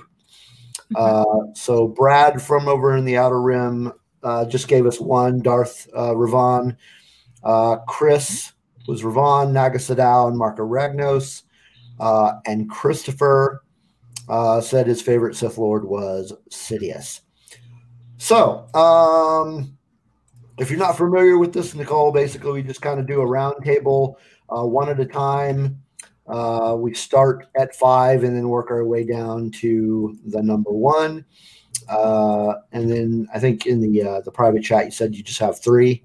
I do. I wasn't thinking as deep as some of them. I wasn't including anything in the games and stuff or in the books. Yeah. I was just movies. I wasn't. Okay. I feel silly. So let's do it this way. Let's you and I, Charlie, we'll do our 5 and 4, and then we'll let Nicole pick up with 3. Sure, absolutely. Yeah. All right. Why don't you go ahead and start us off with your number 5? All right. I will start us off with Mr. Rule of 2, Darth Bane. See. Okay. Yeah, that's a really good one. My concern is why he's so low on this list, but you'll see. Okay. I'm really interested to see what your other 4 are then. Wow. Yeah. My number 5 is probably obscure to a lot of fans, maybe, unless you've really been deep into the comic books, the Legends comic books, or EU as I still call it. My number 5 is Exar Kun. Awesome. Dark Lords of the Sith War. The first time we ever get to see a double-bladed lightsaber, and he's pretty amazing. I really liked him, and he got into the whole alchemy aspect of it, and I really think that without him, we probably never would have seen the rebels on Yavin 4 in The New Hope. Exactly. We discovered that whole thing. So yeah, he's my number 5. My number 4, Exar Kun. Okay. Good. Yeah. Okay. For all the reasons that you just mentioned. Stole your thunder. Okay, my number 4 is Darth Ravon. We get some of his, a lot of stuff from KOTOR. As you're actually playing this character as he's been kind of reformed. But as you go in and read more of his backstory and just his whole history is it just makes him an amazing character, and why he is at my number 4. All right. Number 3, Nicole. Darth Maul. Number 3 is Darth Maul. Okay. Phantom Menace. We get a lot. We get a lot more of Darth Maul, I think, in Clone Wars. We get a lot more character development with him, and you get to really see more of his backstory. He really is a pretty killer, Dark Lord, so to speak. Even if he loses the dark saber in the long run, but Darth Maul, number 3. Good one. All right. Yeah. My number 3, Darth Revan. He is the first character that I ever saw that was a Jedi and fell and became a Dark Lord of the Sith. Plus, he was in my favorite Star Wars video game. And became a Jedi again. So yeah. Very interesting character. Very interesting. Yes. All right. My number 3 doesn't come from that video game, but he does come from the offshoot of that video game. And that would be Lord Vitiate, otherwise known as Tenebrae. Oh, okay. Who, in the game Star Wars: The Old Republic, the what do you call it? The MMORPG. He is the emperor that everybody refers to. And then at some point in one of the expansions, you finally get to see the guy.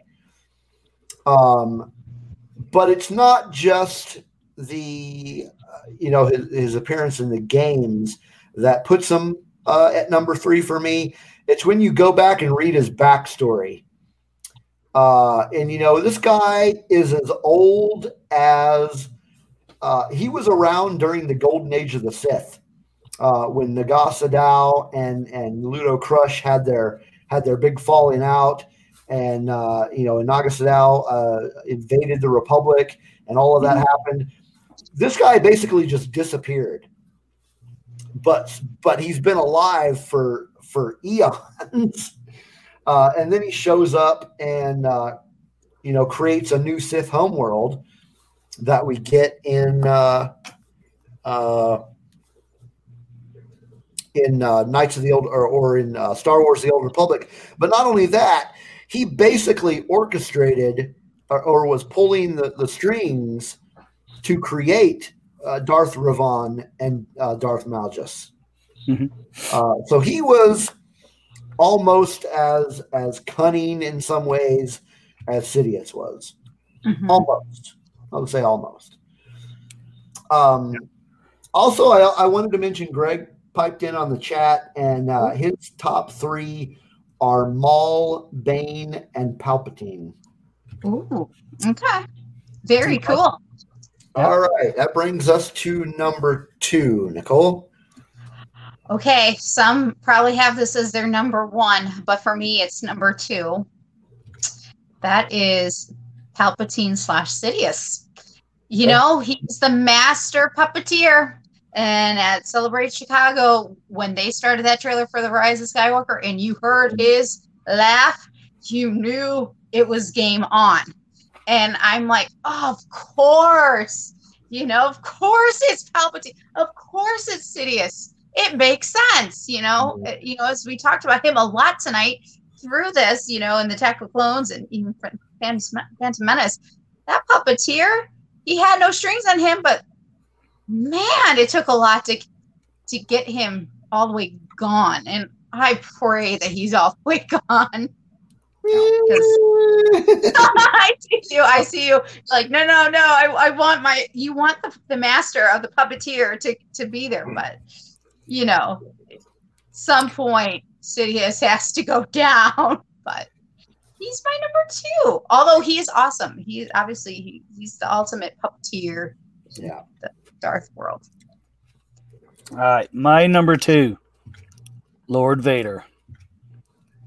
Okay. He was groomed for this position. Even if the rumors are correct and Palpatine did somehow influence the midichlorians to create a life, and that life ended up being Anakin. Or you could just take him from end of Phantom Menace, and he's 6? Somewhere around there. So he spent his life to become a Sith Lord, and he does it masterfully. It's absolute amazing character. Scared the mess out of me when I was a kid. Still does when I saw that scene in Rogue One, and he just forces his way through that corridor. And I nearly wet myself when I saw that. Yes. Yeah. So I was like, all right, yeah. So that's number 2, Lord Vader. Okay. Number 2. Number 2. All right. It's down the wire. I got to do this. Okay. Well, strangely, Darth Vader did not show up on this list. He is one of my favorite characters.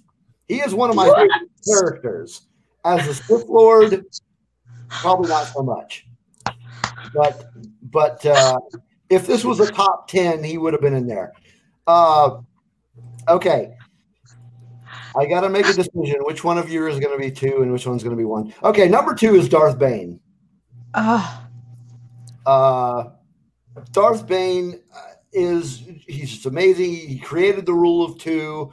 He, reading the Darth Bane novels by Drew.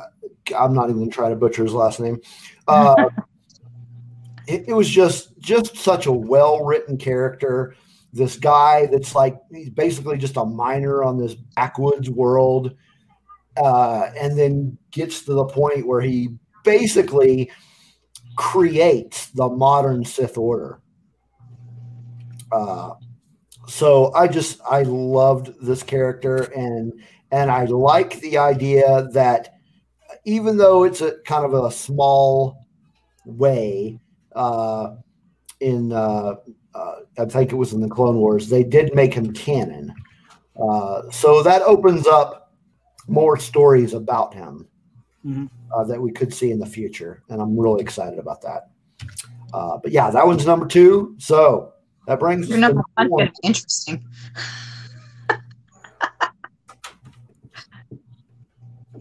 All right. Who do you have for number 1, Nicole? Oh, you already know this. This is my icon. This is when I think Star Wars, who I think of. And that is your number 2. It's Vader. I absolutely love Darth Vader. Hallway scenes. When I think of Star Wars, I think of him. I think of that march. I can hear it. Yes, I love Vader. And not just in the movies, but also in the comics. We have Castle. Yeah. I know. And there are some really deep emotional scenes even after the movies that are not in the movies that are in the comics that just really pull at my heart. And for those reasons, it's Darth Vader all the way. He's I think Star Wars, you think of the icon. After George Lucas, but right. Yeah. If we were doing a top 5 all-time Star Wars characters, he would definitely be in my top 5. I would hope so. Yeah. Now, before although you, Grogu might fight now at this point. So I'm not picking between them because that's not happening. Well, Charlie, before you give me your number 1, I will say that I can, with 99.99999% certainty, that your number 1 and my number 1 are the same. Oh, I cannot wait to hear this. Probably so. Yes. Yeah. Also, would is it Darth Jar Jar? Can I have a guess? Is it Darth Jar Jar? That's horrible. I wish. I wish. If they would have done that. This. I'm sorry. I had to. I'm sorry. this character would also be in my top 5 list of all-time characters. So I'll go ahead and let you say it, Charlie. All right. So, well, this character is my ultimate character of characters. He is Mr. Star Wars. He is the originator of the originators. He is Sheev Palpatine, otherwise known as Lord Sidious. My number 2. The strings that this guy pulls, the way that he influences everything, the way he completely hoodwinked the entire Jedi Order. Absolutely amazing. And then when you think that he's fallen down a reactor shaft and is blown up, we see nobody. It's not real. He makes a dynamic and important return to carry on his legacy. And I'm sure he's gone now. But the office of the former emperor shall remain open. I think he's going to come back. Should I grab next? So yes, that's my number one and my number one character of all Star Wars. My all-time favorite character. As soon as I saw him in Empire Strikes Back, I wanted to know who he was and why he's in charge, and absolutely fell in love with the character in Return of the Jedi.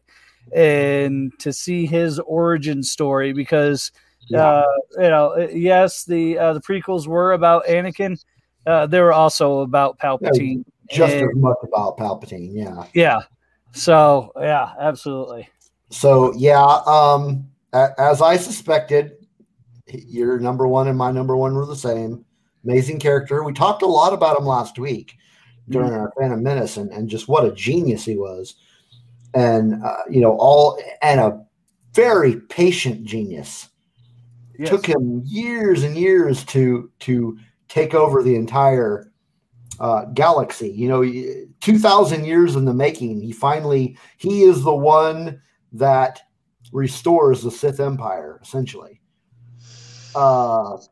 Just amazing character, and I gotta say, the scene or the trailer from Celebration Chicago. We get to see him come out on stage, and that was just amazing. And then you got goosebumps, and the highlight of my Chicago celebration, or at least one of the highlights, was that I got to do a photo op with Ian McDermott, and that was. And what's funny is that I had that booked a few months prior to going, not having known that he was going to be in Rise of Skywalker. So as soon as that happened, all of the bookings were sold out. He was completely booked for the entire weekend. And I was glad to have booked that ahead of time. But yeah, I still have that picture somewhere.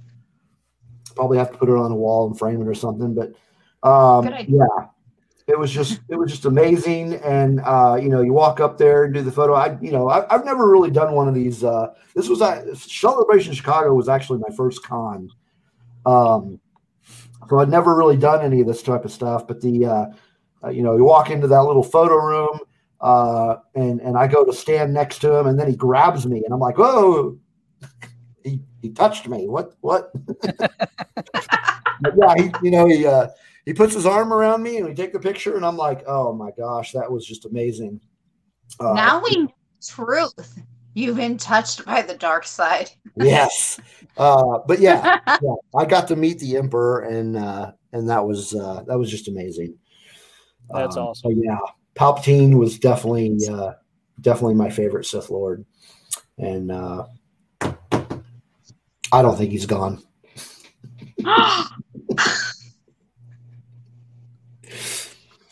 All right, folks. Well, that wraps up episode number 34 of Rogue One Radio.